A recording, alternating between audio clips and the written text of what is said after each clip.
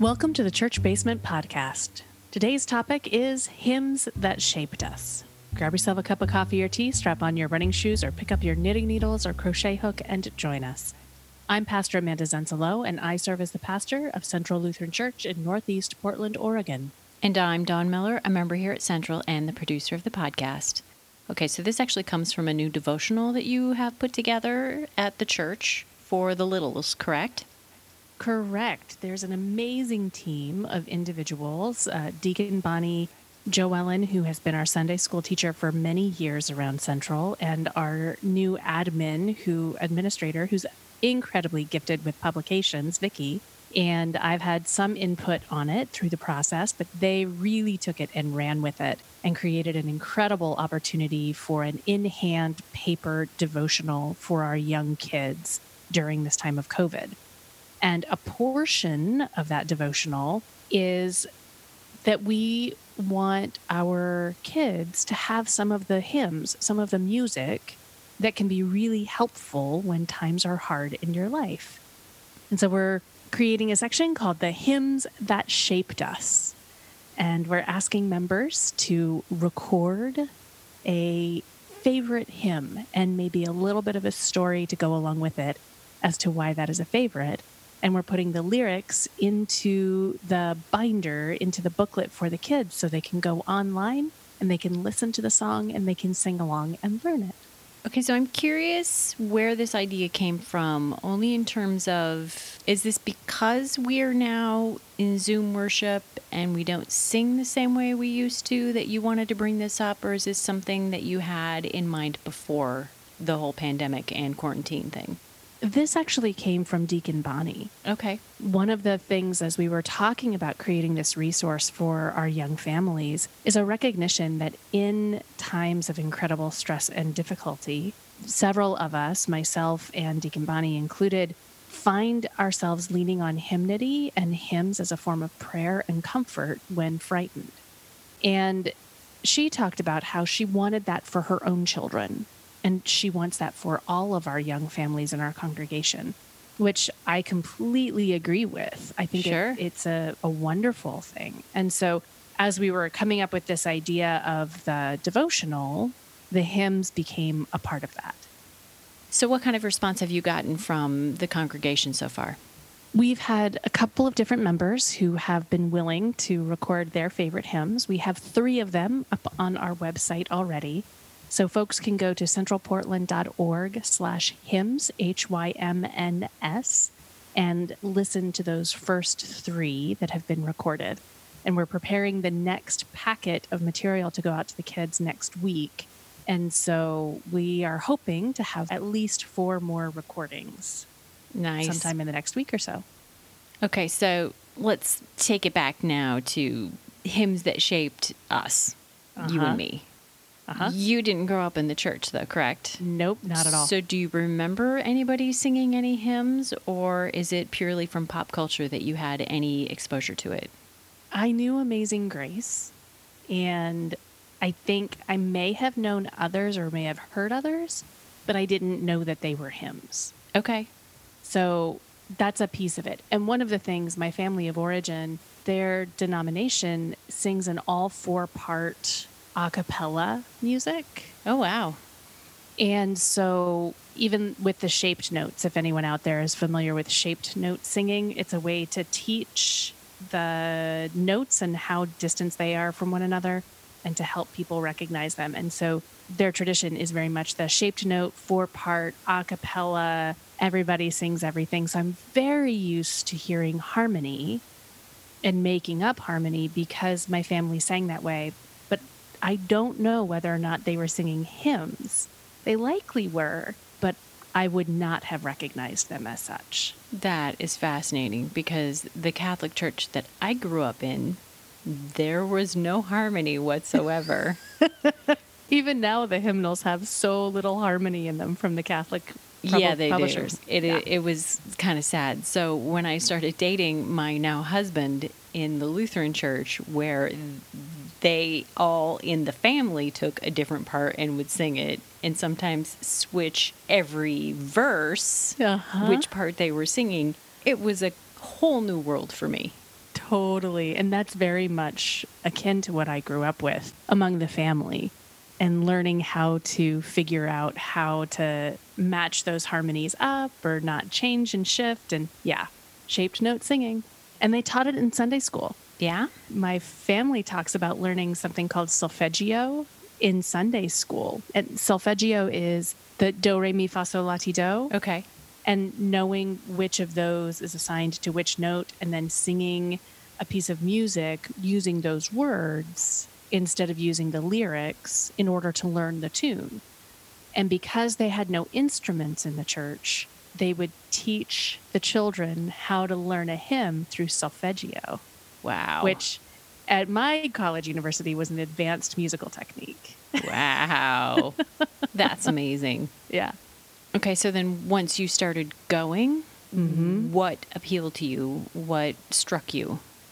You know, it's really interesting because I think back, my first hymns were at college, and we had, some hymnody during on Sunday mornings, but my heart resonated with what was Tuesday Night Watch, which was an evening service where we would gather together. And it was actually music like As the Deer and kind of more contemporary praise pieces. Okay. And that was what I started. And then when I went to seminary a couple years later, I started to learn all the traditional hymns of the denomination. And there was just so much to learn, so much music to learn, that it's been a very fascinating journey. I would say that more of what we were singing, other than the Christmas carols and that kind of stuff, was more contemporary stuff in my church that I grew up in. Yeah. But when I got to the Lutheran church and they still had the green hymnal and they were doing harmonies and they were doing the old school hymns, that's when I very much enjoyed it a whole lot more than I did before. Really? Mm-hmm. Fascinating. So what was it about the kind of more traditional style hymns that started to echo into your heart? It really, really all comes down to 4-part harmony. I had listened to a lot of the music that my mother listened to, and I'm talking like old Beatles records and the Beach Boys, and the harmonies of what I've always loved. So now being able and encouraged to sing that meant a lot, because it was fun. It was way more fun than singing just the melody every time. Totally. I get really excited when I get to sing the harmony. There have been years where, as the pastor, my mic has been turned on so I can help pseudo lead the music. I put lead in air quotes. So I've just had my microphone on. So I always had to sing the melody line when my microphone is on. But in congregations where they turn my mic off for the music, which is my preference, then I get to, for one, if I don't have a singing voice that day, I'm off the hook. But otherwise, I get to play with harmonies and make as many mistakes as anybody else. It's pretty brilliant. Yeah. It's probably been my husband's grandparents more than anything that influenced it, because they always talked about their favorite hymns. My family doesn't talk about having a favorite hymn. That's not how it works. Music has never been a part of their life quite that way. Wow, interesting. Yeah. So from that standpoint, that's the other reason that the old school hymns tend to ring more, is because that's what was talked about more. Oh, totally. Yeah. Totally. Amazing Grace is one thing. How Great Thou Art is another one. Mm-hmm. But the one that probably resonates the most for me is, for some reason, I fell in love with Of the Father's Love Begotten. Oh, I love that hymn. And I made my husband sing it at both the baptisms for my children. That's awesome. Even though it wasn't technically the right time of the church for it, but it didn't matter. Yeah, it's always the right time for that piece. I think so. I have a wonderful, joyful story of that one in my first year of seminary. I went to the seminary in the Bay Area, and we went on a wine tour. It was the first time I had ever been on a wine tour in my life. And Sterling Vineyards, if anyone is familiar with seeing their wine on grocery shelves and things like that, Sterling Vineyards, you get up to their winery through a gondola. But on their tour, there's a room in their building that is super tall, like maybe 30, 40 feet tall, and cement and a rectangle. And there's nothing in there. It's like a hallway kind of space. It's just a space to pass in between two different sections of their building. and it has the most amazing acoustics. Nice. And this was a bunch of pastors, right, on this wine tour. And so we walked in and we heard the acoustic, and myself and a very dear friend of mine at the time stood in there and sang Of the Father's Love Begotten. And it just echoed and tumbled around in that beautiful space. It was pretty delightful. Nice. A moment I will never forget. I bet. Okay, so as we're talking about praise music or newer songs and the older traditional hymns, where do you put the Vacation Bible School Jesus Loves Me, This I Know in your taxonomy? Well, and so here's an interesting one, because Vacation Bible School songs sometimes are they're super catchy and they're so fun. Like we're thinking about, camp songs were pretty amazing, the way that they stuck into the kids' heads that week. Vacation Bible School now has gotten to a point where they're not using standard pieces year after year after year. They're creating custom new music for each year for everybody to learn. Really? So that kind of consistency isn't present. So when it comes to something like Jesus Loves Me, one of the first stories in my lifetime that I ever heard about a hymn and its power. My mother has worked with elder care for years in my life. Probably she started working in the elder care field when I was around 8 or 9 years old. And she specialized in working with folks with Alzheimer's and being a caregiver support person. And oftentimes those with Alzheimer's can have a certain space and time where they become violent and angry and scared. And so they become aggressive. Sure. And Mom told me about the incredible power. There were so many clients. She would get a call out that someone was being aggressive. She would have to go out. She was on the social worker on call. She'd go out to the home and she'd come in and she would start singing Jesus Loves Me. And everything else might have been gone. Who their spouse was, the names of their children, right? So many heart pieces gone. But she would start singing Jesus Loves Me and they would calm down and begin singing it with her. Oh, that's amazing. Right? And so Mom's question to me was, what is going to be that song for your generation? Oh. And we don't have it. No. We don't have it, which is why I have taught Jesus Loves Me to the kids, right? And I don't mind repetition when it comes to these songs because we want to get them into people's bones. Not just a theory or a concept, but what is going to be the piece of music that when you have lost so much of your identity, this can help you remember who and whose you are. That's what hymns can do for us. And I think, Amazing Grace might be the closest I will have. Be Thou My Vision might be my current favorite song. Of the Father's Love Begotten may be deeply important to my soul. The Servant song is incredibly important to my understanding of my faith and key moments in my life. But Amazing Grace was the first one I learned. Sure. And so that's going to hold on to my heart probably the longest. So I think that we may downplay, or This Little Light of Mine is another really good one that people have learned when they're young. But they're really important because they can last into decades and decades later. So some of this we're talking about is age of people, right? The older generation, the more traditional, the younger kids, you're going to do your This Little Light of Mine. Where have you seen, or have you even seen, any regional differences from more east to maybe California to now in the Pacific Northwest?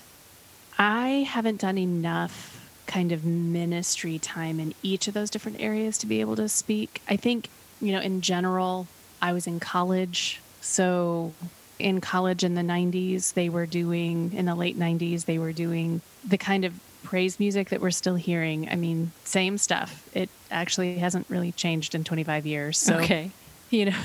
Those kinds of pieces. But what is easier to show is actually congregational differences. Okay. Because it's not even, there may be regional differences that since I've done the vast majority of my ministry in the Pacific Northwest, I have a very Pacific Northwest eye and idea for what's out here. But each congregation has been distinctively different that I have served. Whether it was my internship congregation that would change their liturgy each and every week. That sounds hard. They had like 5 that were on rotation, and so they would just rotate them each week, but they knew about 5 of them. Or whether it was my congregation I served up north that was much more traditional, and so they really enjoyed the Green Book settings and those kinds of pieces. Or whether it was my congregation down south who would go with me if I found some kind of random. So I really like some of the Catholic liturgies that have been published. They've got some really catchy tunes. I'm so sorry. Well, they were able to snag a couple of really gifted composers in the last 20 years. So I really like David Haas's work. And it's not easy to play. The pianist or organist needs to be pretty skilled, but it's a lot of fun to sing. There are some really beautiful pieces out there. So, it really varies by congregation as much as it varies by region. Interesting. So I'm fascinated by this discussion of contemporary music and traditional hymns in terms of what is going to be the one thing that kind of unites us all.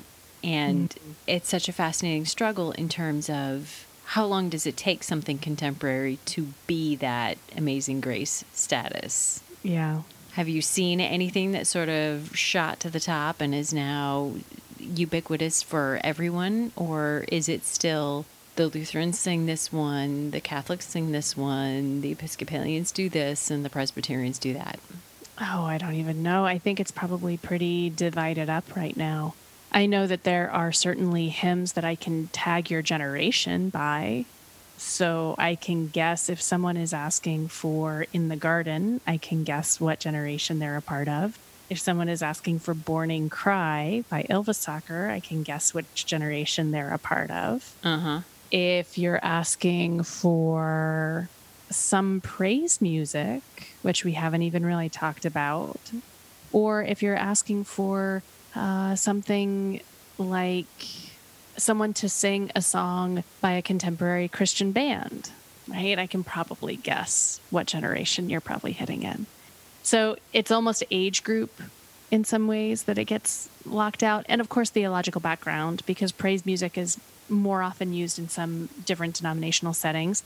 But even many Lutherans have used lots of praise music in their worship services. So, what is your definition of praise music? How is that different from either contemporary or traditional hymns? Oftentimes, when people are talking about this topic, which people sometimes use the term worship wars, because people battle about this a lot. Like, I want to have praise music. No, I don't like praise music. I only want blah, blah, blah, blah, blah. So hymns are oftentimes multi-versed, maybe with a chorus that repeats. Okay. Can be harmony or single melody line. When people start talking about contemporary music, sometimes they mean praise music. Sometimes they mean anything written since 1975. Okay. Right? So I wouldn't necessarily say that Marty Haugen's work is praise music, because it works very much more like a traditional hymn in that it has verses and those kinds of pieces. Well, but that's it is the same with contemporary. Dave Haas, right? Because he was also Dave writing Haas. in the 50s or 60s or something.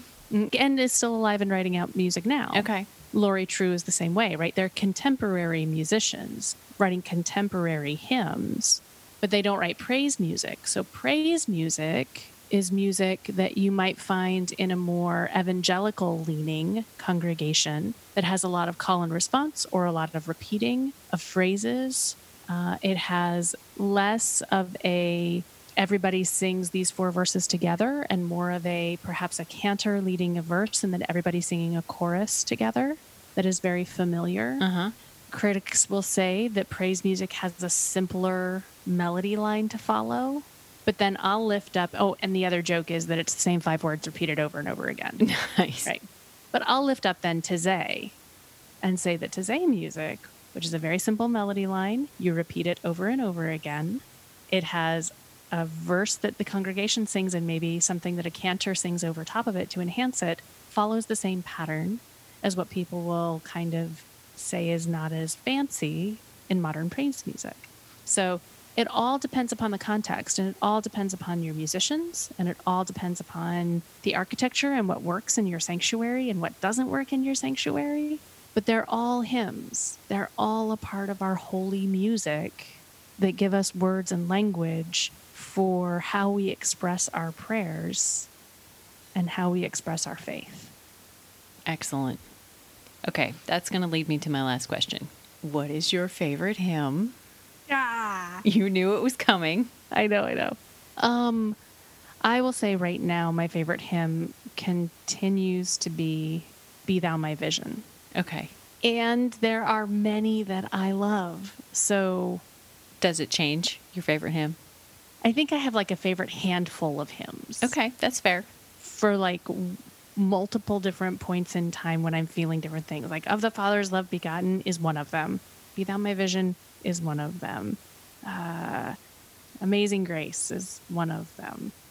Right? There's... Are these the ones that you're singing when you're washing your hands? Uh-huh. Okay. They totally are. Shepherd Me, O God by Marty Haugen. Totally is. When I'm feeling lost and alone and don't know what to do and I'm overwhelmed, Shepherd Me, O God it is. You Are Mine is another one that's a more contemporary. It's written more recently, but that one has carried me through many, many, many days. But I can't pass up the Beauty of Beautiful Savior Sure. or the one, come home, you are weary, come home. Earnestly, tenderly, Jesus is calling. That one, right? Those hymns I have sung to so many people as they die that they're so dear in my heart. So, yeah, tons. Okay, I'm turning this around to you. What is your favorite hymn? Well, I already told you that. Say it again anyway. Of the Father's Love Begotten. Yeah. And do you have a second place? Do I have a second place? Hey, you know what? I honestly, it's got to be one of those Beautiful Savior, How Great Thou Art, only because that is what I associate with the older generation of the people that I love. Yep. Super real. Mm-hmm. Well, thank you, Pastor Amanda, for taking the time to help us learn a little more about the hymns that have shaped us. I look forward to sitting down with you another week on another topic. As do I, and thank you all for listening along. If you have a favorite hymn that has shaped you that you would like to share with the next generation of Central Lutheran youth, we would love to hear it. Record a short introduction as to why it is that you love the hymn. Record the hymn and send it on in to us. You can send it to me at pastor@centralportland.org, and we'll see if we can't get that up online and wrapped into our devotional, as long as we have the copyright permission to do so. Thank you so much for listening, and until we are back in your ears again, remember, God loves you no matter what.